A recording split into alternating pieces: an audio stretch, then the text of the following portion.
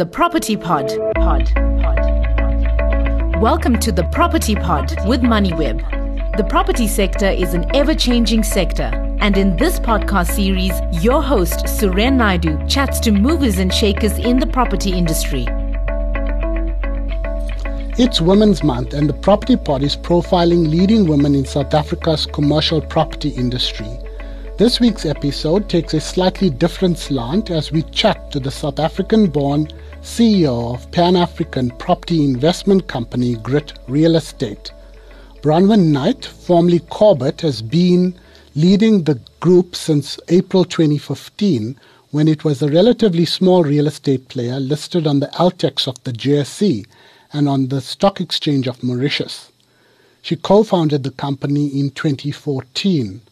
With investments in Morocco and Mozambique initially, Delta, as it was initially known, then became Mara Delta, and in July 2017 changed its name to Grit. Since then, it has grown into an $800 million property counter invested in 8 African countries outside of South Africa. Grit listed on the London Stock Exchange in July 2018 to access international investors. This big move eventually saw it delisting from the JSE in July last year. Bronwyn has played a critical role in the growth of Grit and taking it into international investors. In fact, she's speaking to us today from Dubai. Welcome to the Property Pod, Bronwyn. Thanks, Serene. Bronwyn, how did the Grit story begin back in 2014? You were a co-founder of the group, but you were also CFO of JSE-listed Delta Property Fund at the time. Yeah, thanks, Serene. I think the opportunity came about is that there were a number of real estate REITs in South Africa looking at offshore exposure. A lot of our counterparties were going into Eastern Europe, they were going into the UK, they were going into Australia. And because we obviously were on the African continent, obviously South Africa, I always have to remind people, is part of the African continent, we thought that we would look at the opportunity sort of across the African continent. And that came by, one, understanding and sourcing partners into these regions, and then also looking at the growth opportunities. So Africa, as we know, is an emerging market, and real estate in emerging market, the growth story is obviously, it's from here to here. And I personally was extremely excited about looking at what we've done in South Africa from a commercial real estate perspective and from a capital markets perspective, and understanding how to take that into the balance of the African continent. Give us a little bit of context in terms of the scale of the group today. Where in Africa is Grit invested and what properties does it invest in? Maybe expand on the investment case of Grit. So, Serene, the investment strategy of Grit stands true today as it was 7 years ago. So we want to invest multi-geography outside of South Africa, multi-asset class. We want to provide real estate solutions to global tenants that have to be in Africa for their own growth stories. And when I started this business 7 years ago, we were a property portfolio of $100 million. Today, we sit over $800 million invested in 8 African countries outside of South Africa.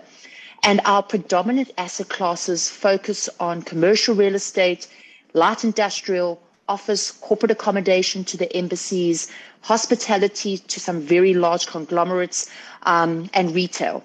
And today, our major investment sits in Morocco, it sits in Ghana, it sits in Mauritius itself, into East Africa, into Kenya.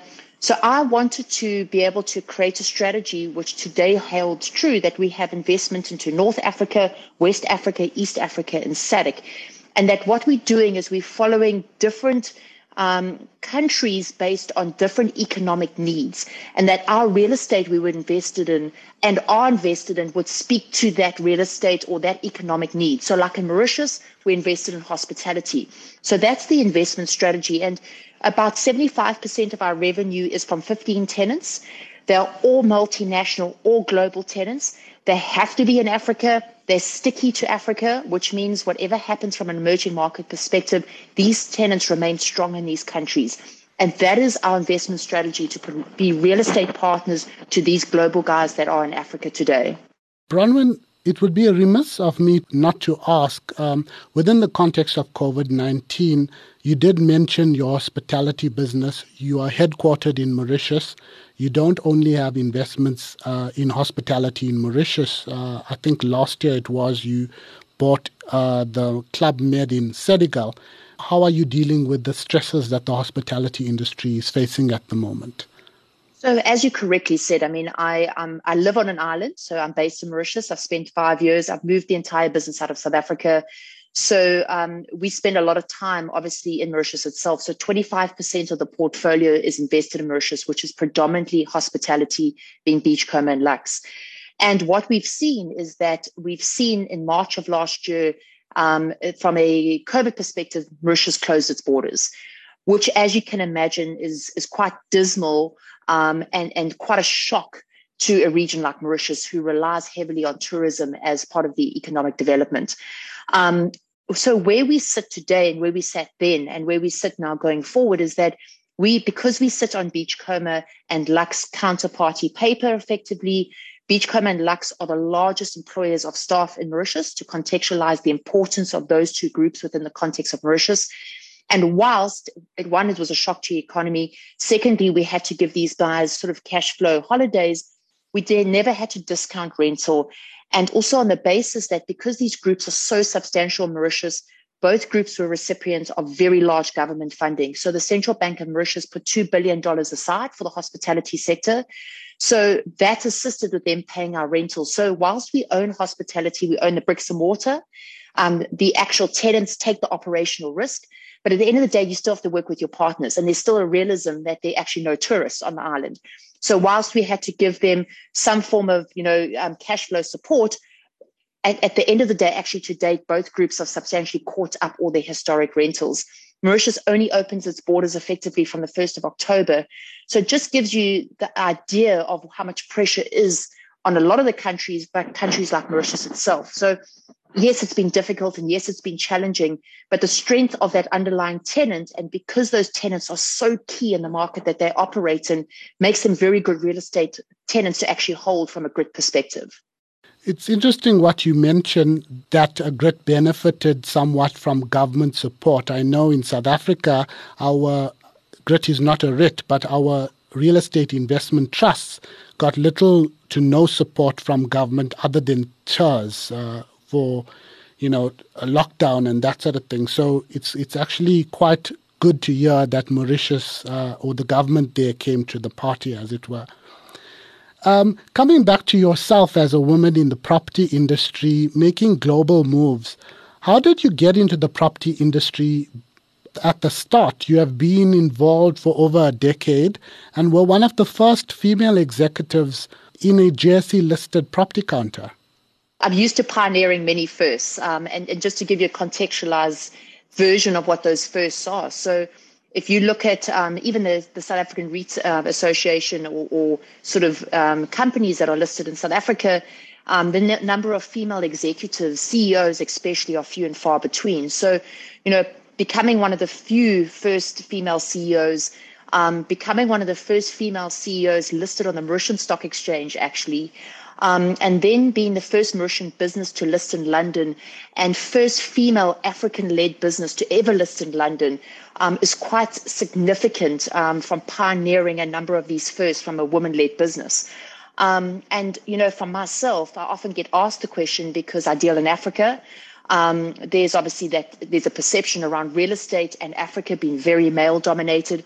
I remember when we first put GRIT together, one of our big pension fund investors, looked at me and he said to me, Bronwyn, how do you think you're going to go into Nigeria and drink beer with the Nigerian men? Do you think you are able to do that, to do deals? And I actually thought, isn't that so typical? I mean, we're still good friends today, but it's so typical of understanding where women are placed and where to place them with running sort of businesses of our nature. And, just starting out in the real estate industry, I'm a chartered accountant. I did not have the benefit of my parents affording to send me to university. So I started articles straight out of school in Pietermaritzburg. I worked and I studied my degree at the same time. So I believe that this has given me a work ethic. I always say I might not outsmart you, but I'm going to outwork you. because effectively what it takes to pioneer a business in Africa, and it takes a woman to pioneer a business in Africa, is extremely hard work and dedication. And when you are shattering all these glass ceilings along the way, I've been asked by many people about, in Africa, in property, in real estate, in the UK now, being the only woman at the table. And I believe that brings a strength. And I always say to my female colleagues, we boast a number of board female members, half my team. I've got over 130 people that work for me now. Half my team are women. I always state the fact of the matter is that, it actually brings an edge to a business. And, it brings a passion. It brings a sense of people belonging. You would have seen, Serene, we rebranded our company to Grit. And it really didn't go by chance. I used a company to come up with a new brand for the business. And I was actually coming back from New York and sort of selling the Africa story. I think I'd had 200 meetings. People thought we were mad at the time putting this business together. People sort of heard of Africa, liked Africa, but didn't really want to put any money there. And I remember sort of hearing this podcast about the concept of grit, and for me, the guts, resilience, innovation, tenacity, and the grit under your shoes when you walk across the plains of Africa. I mean, this is what we do. And I always said, you don't want to call your business grit for nothing, because ultimately we live and breathe that every day as we pioneer into these new regions. And I think as a woman, and being able to lead a woman a woman-led business of this nature, I think brings to it a dimension that is unique. And it's a passion that I have. As you can see, I'm extremely passionate about what we do.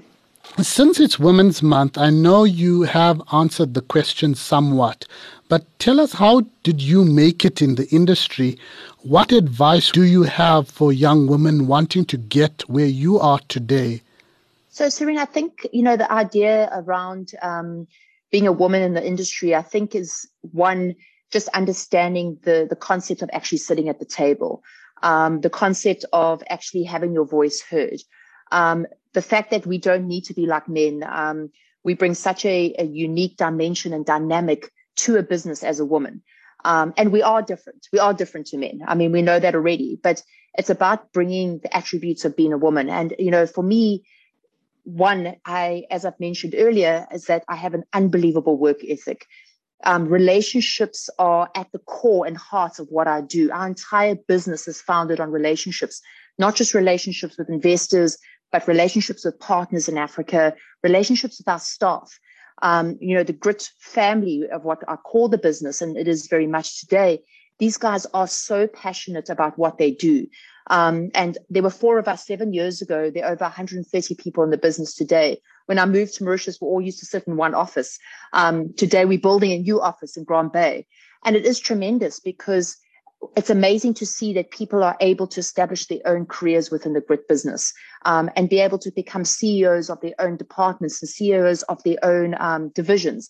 And I think what's really important about that is that even myself and my own attributes, because I've come from very little, because I've come from extremely humble beginnings, I want to see people succeed. I want to see people grow.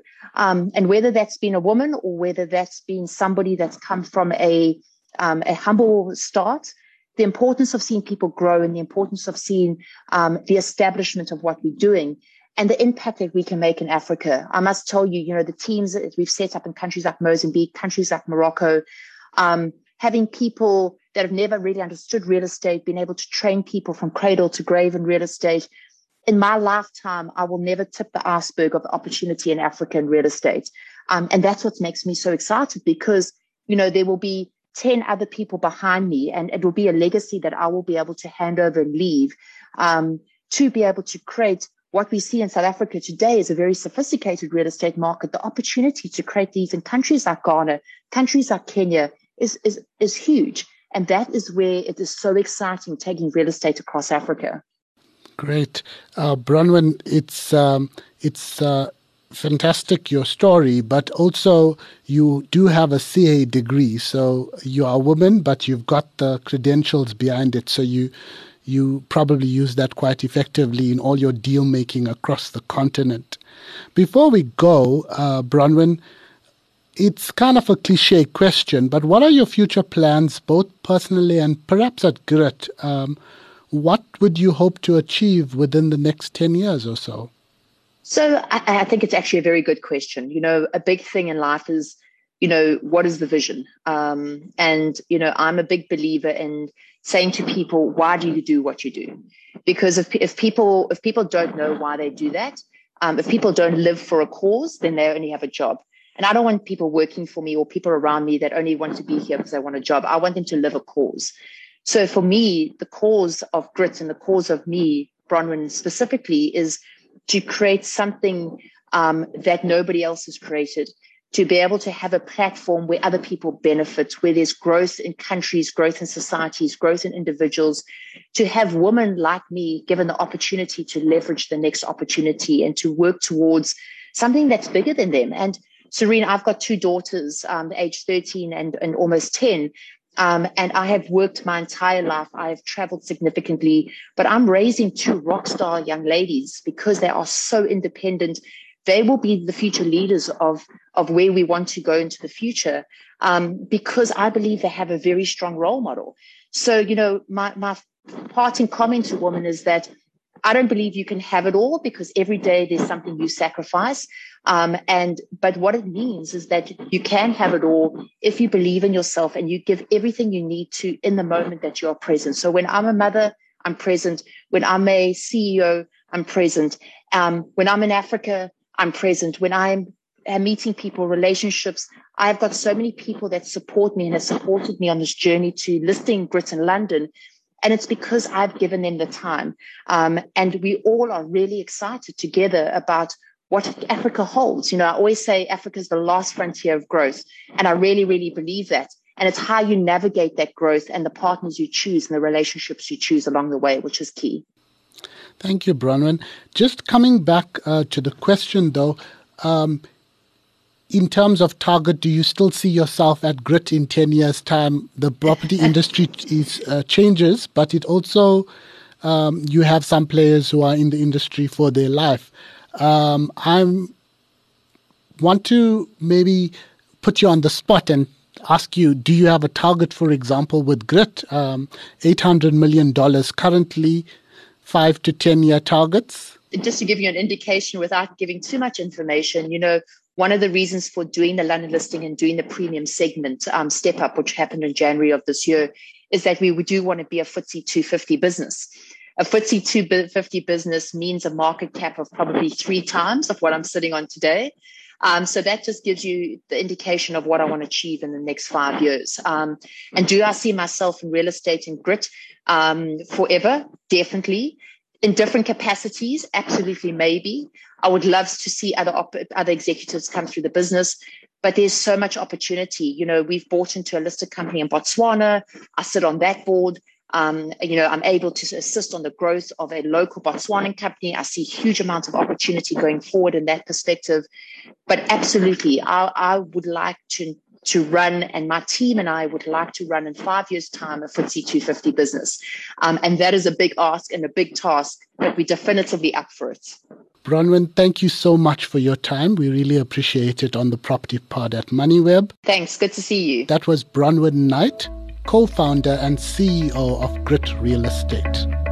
Thanks for listening to the MoneyWeb Property Pod with Suren Naidu. Brought to you by Asset, South Africa's leading digital commercial property magazine. To listen to more episodes, go to moneyweb.co.za or the MoneyWeb app and follow MoneyWeb News for daily updates. Follow Suren on Twitter at Suren Naidu for more of his property industry content and other business stories. The Property Pod.